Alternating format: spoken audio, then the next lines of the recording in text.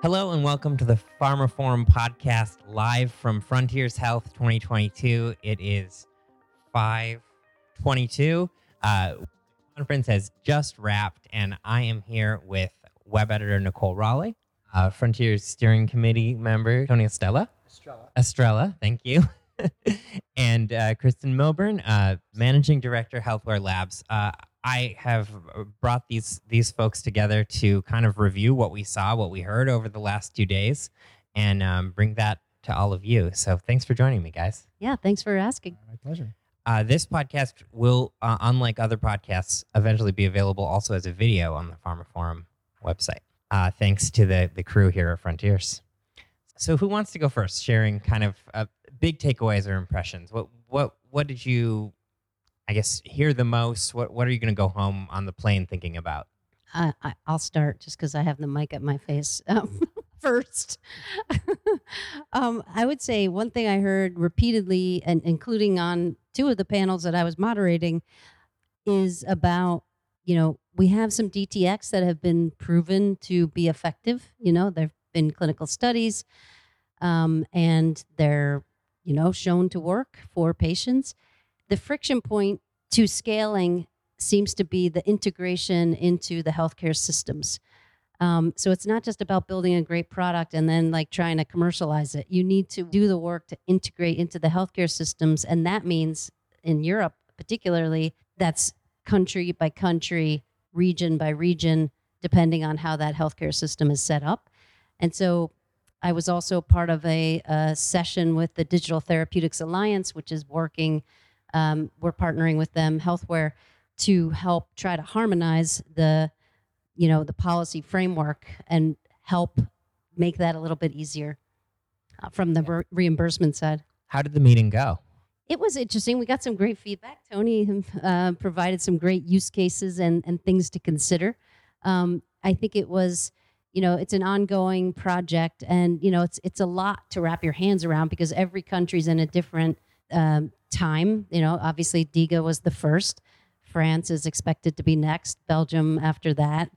But countries have also started to reimburse without even having a framework in place. And so they're all at different stages. But we all know it's going to be very hard to scale throughout Europe unless there's some kind of harmonization around the reimbursement pathway. So that's separate from the issue I brought up first, which is the actual integration into the healthcare system. Because getting reimbursed is one thing, but then how do you roll your product out? How do you integrate within the clinical pathway to get doctors to start to prescribe? Let's stay on this for a minute. This idea of digital therapeutics, they're kind of here, they work, but now there's this whole second phase of really, how do we get adoption? How do we get scale? How do we get efficacy data? And anyone else have thoughts on that based on what they heard? It's this question of having evidence and needing to get the evidence before you have the evidence. So having the practical, tangible results, as you were saying, Kristin, how do you get that without it being clinically used, clinically prescribed? How do you prove without the actual action of proving?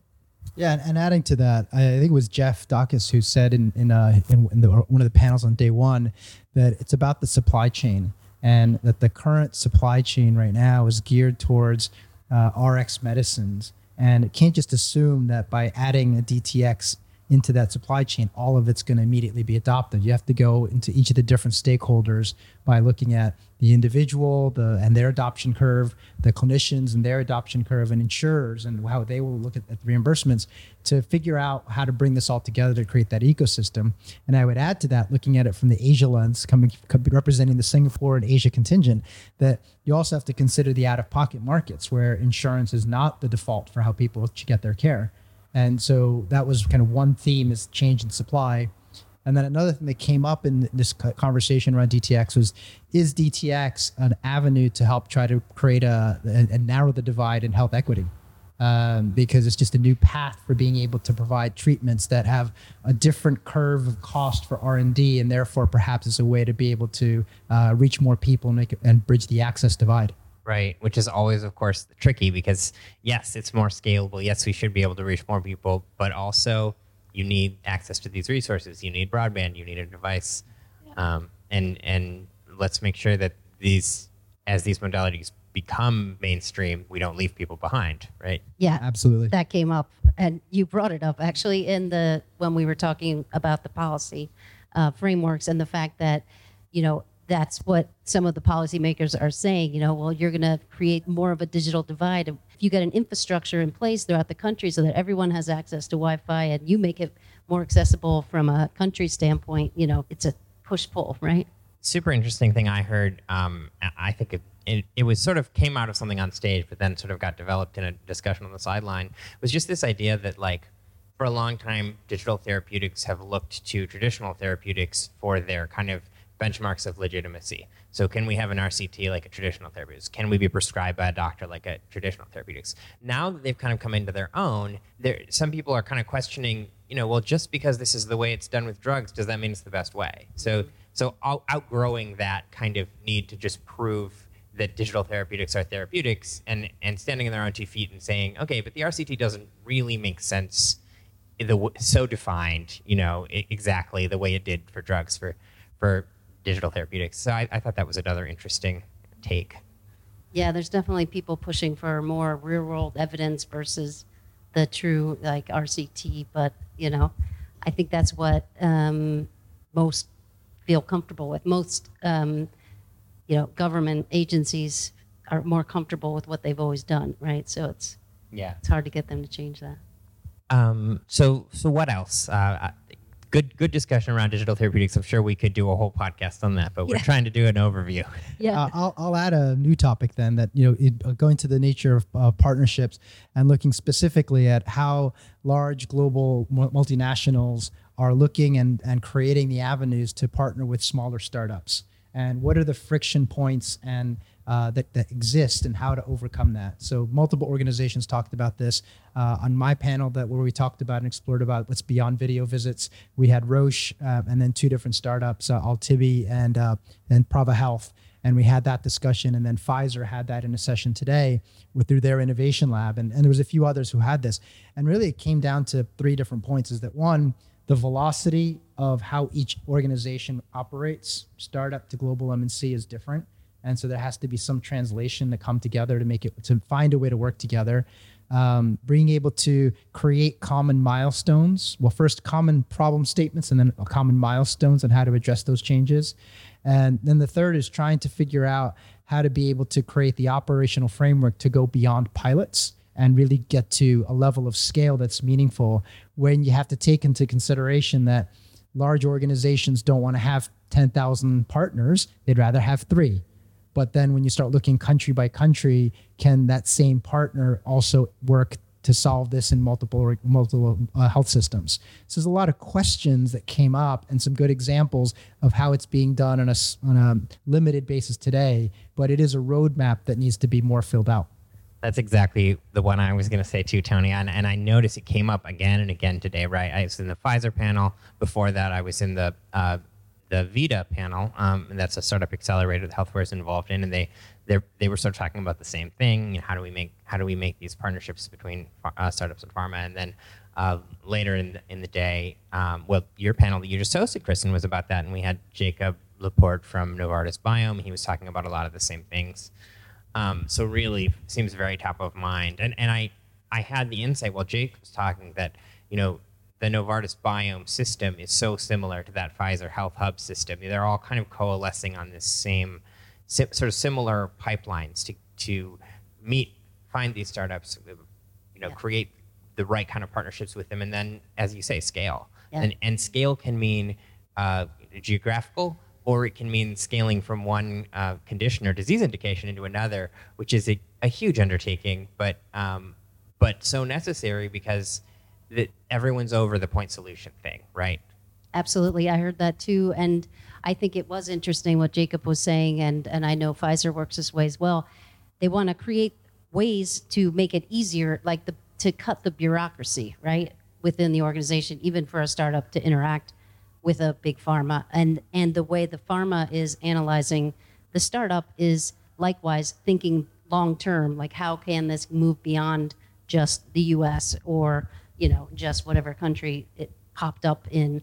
So I think they're getting smarter on both sides. And I'll add one other example that came up was pharma is one category of company, but there's other healthcare organizations that are looking to create ecosystem-driven change. So putting infrastructure together internally to work from the very start with an external group. So Roche talked about Mission Leapfrog in the Philippines and Thailand, where the core team is half internal to Roche and half external to Roche. And it includes people who used to work in the public health system and policy making, and it includes external entrepreneurs.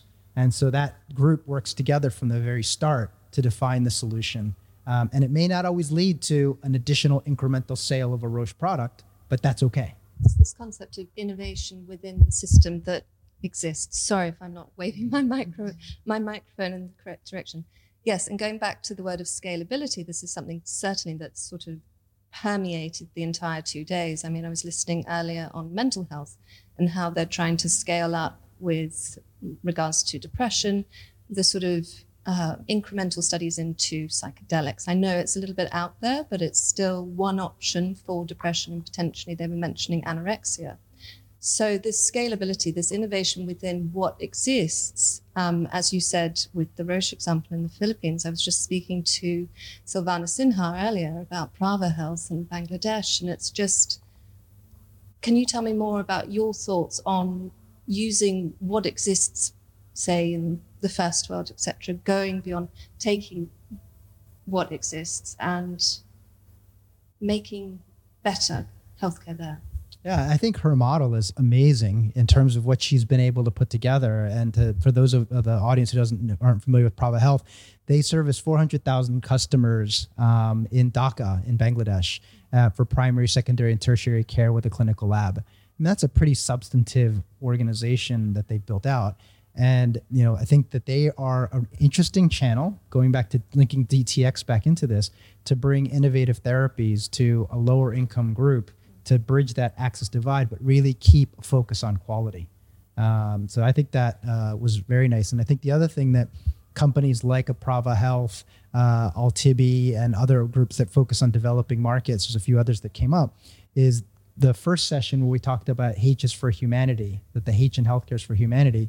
I was really happy I was honored that Roberto wanted to start the session with that focus on an element of humanity, and then to have it permeate through different sessions throughout the day and have people for day one and day two, and have people really say that was a nice way to really ground us as to why we're all here in the healthcare industry was also wonderful to see.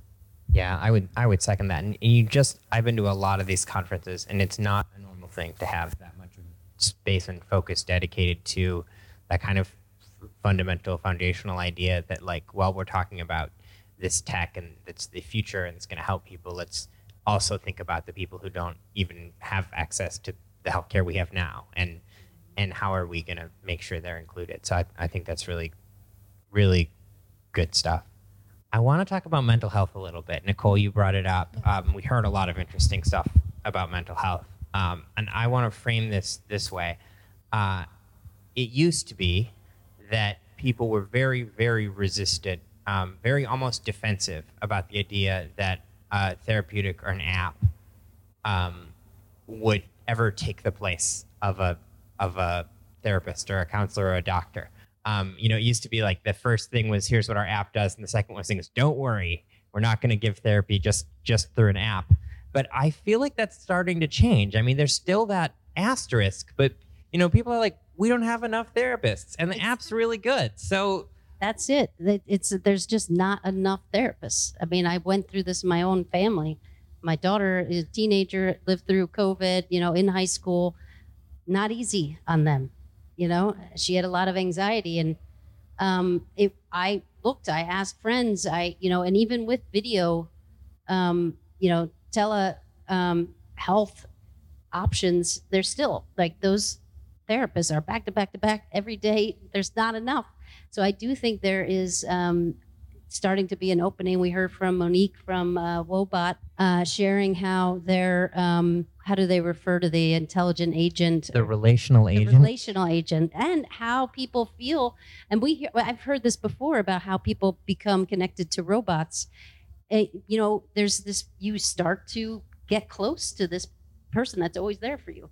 And we've seen, research with seniors and the SEAL where they are, they put them in assisted living facilities and, it helps lower their heart rate. Like these are things that are here, and I think people are starting to get more open. And in some ways, it's the anonymity of interacting with a chatbot that, some people are very resistant to going to therapy to begin with.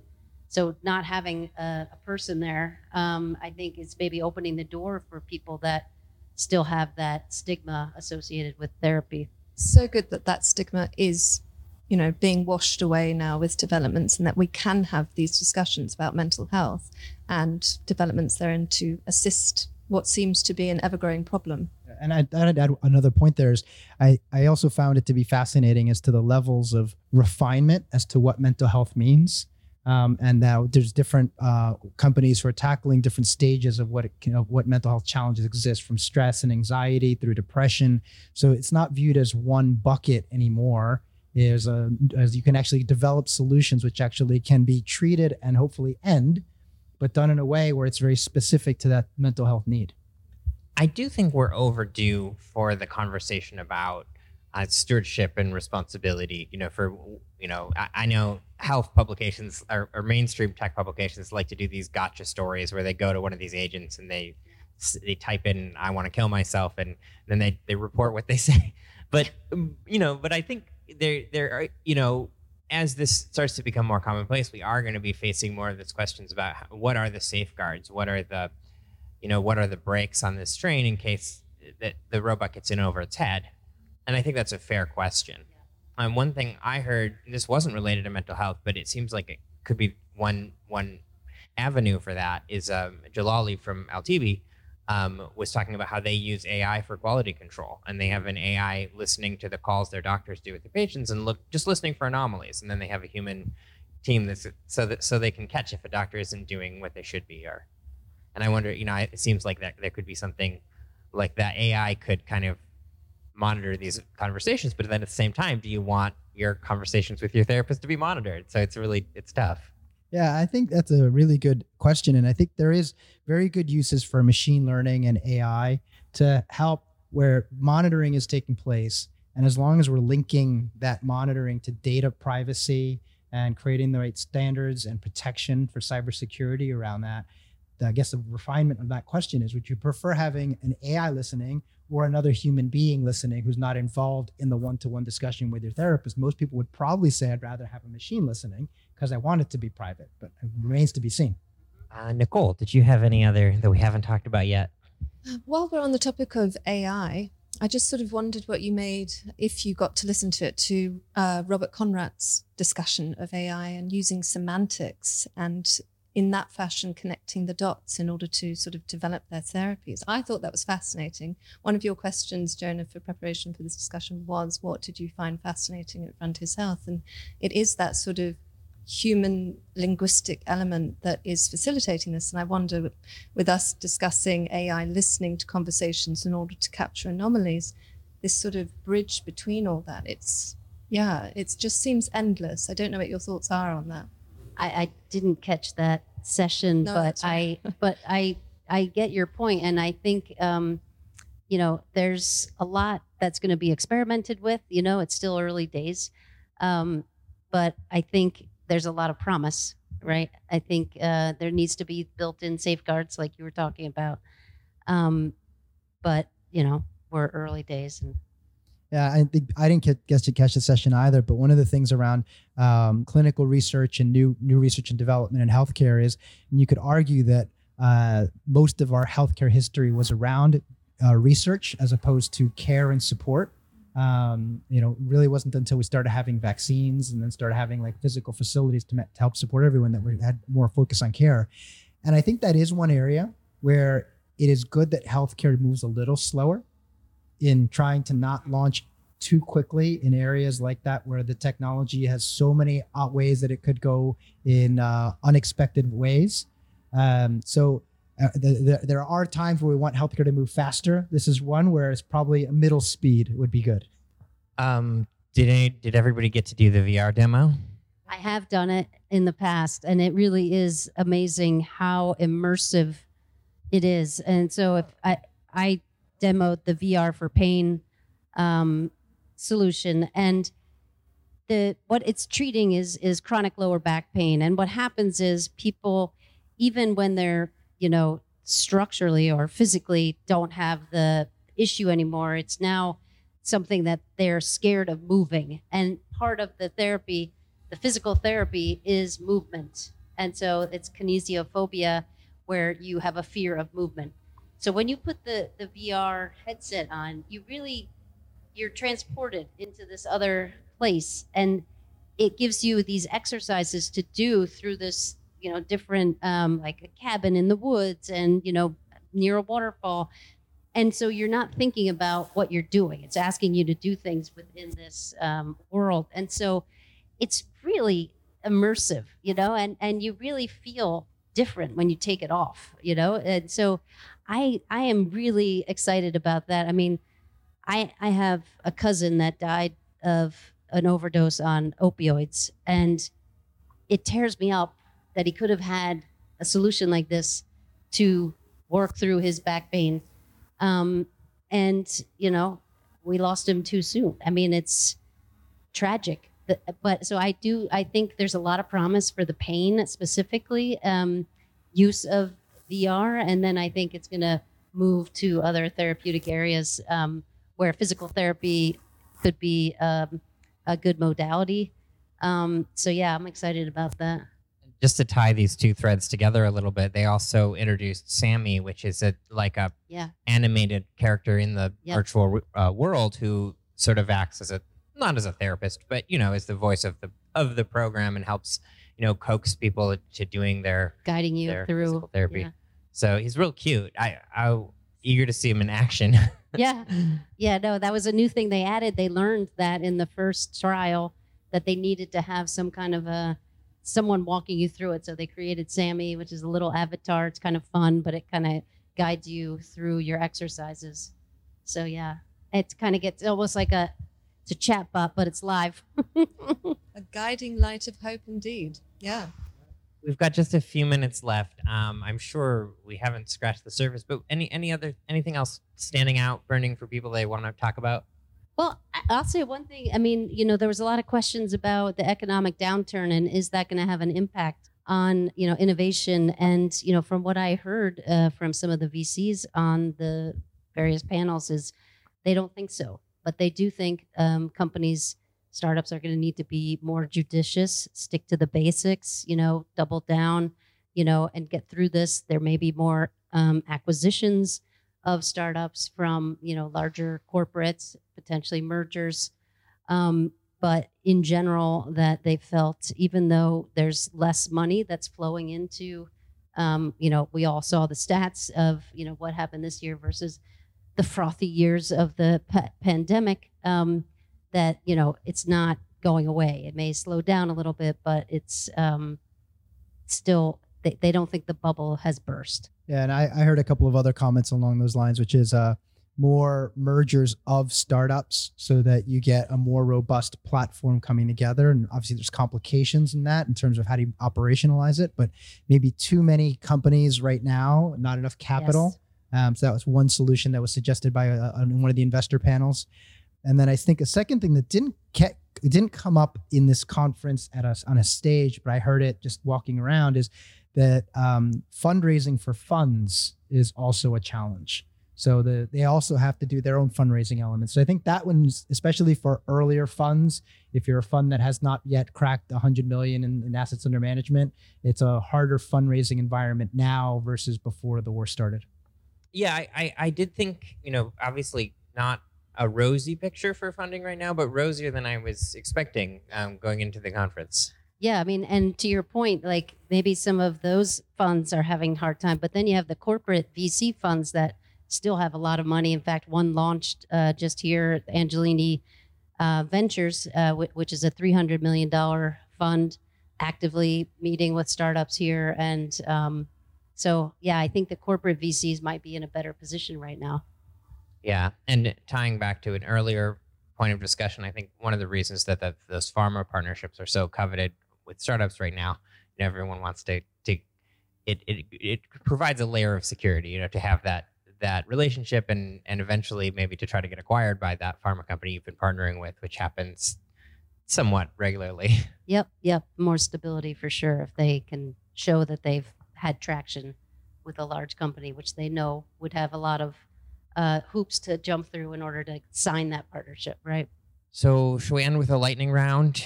Maybe just the most interesting thing you heard, best quote that you heard, best moment at Frontiers, however you want to take it. Yeah, I heard a great quote from Helene from at the farm, and she said she heard it somewhere, so I'm just going to pass it along, which was, U.S. innovates, EU regulates. And I just thought it was kind of funny because maybe, the U.S. way of growth at all costs is not the best way.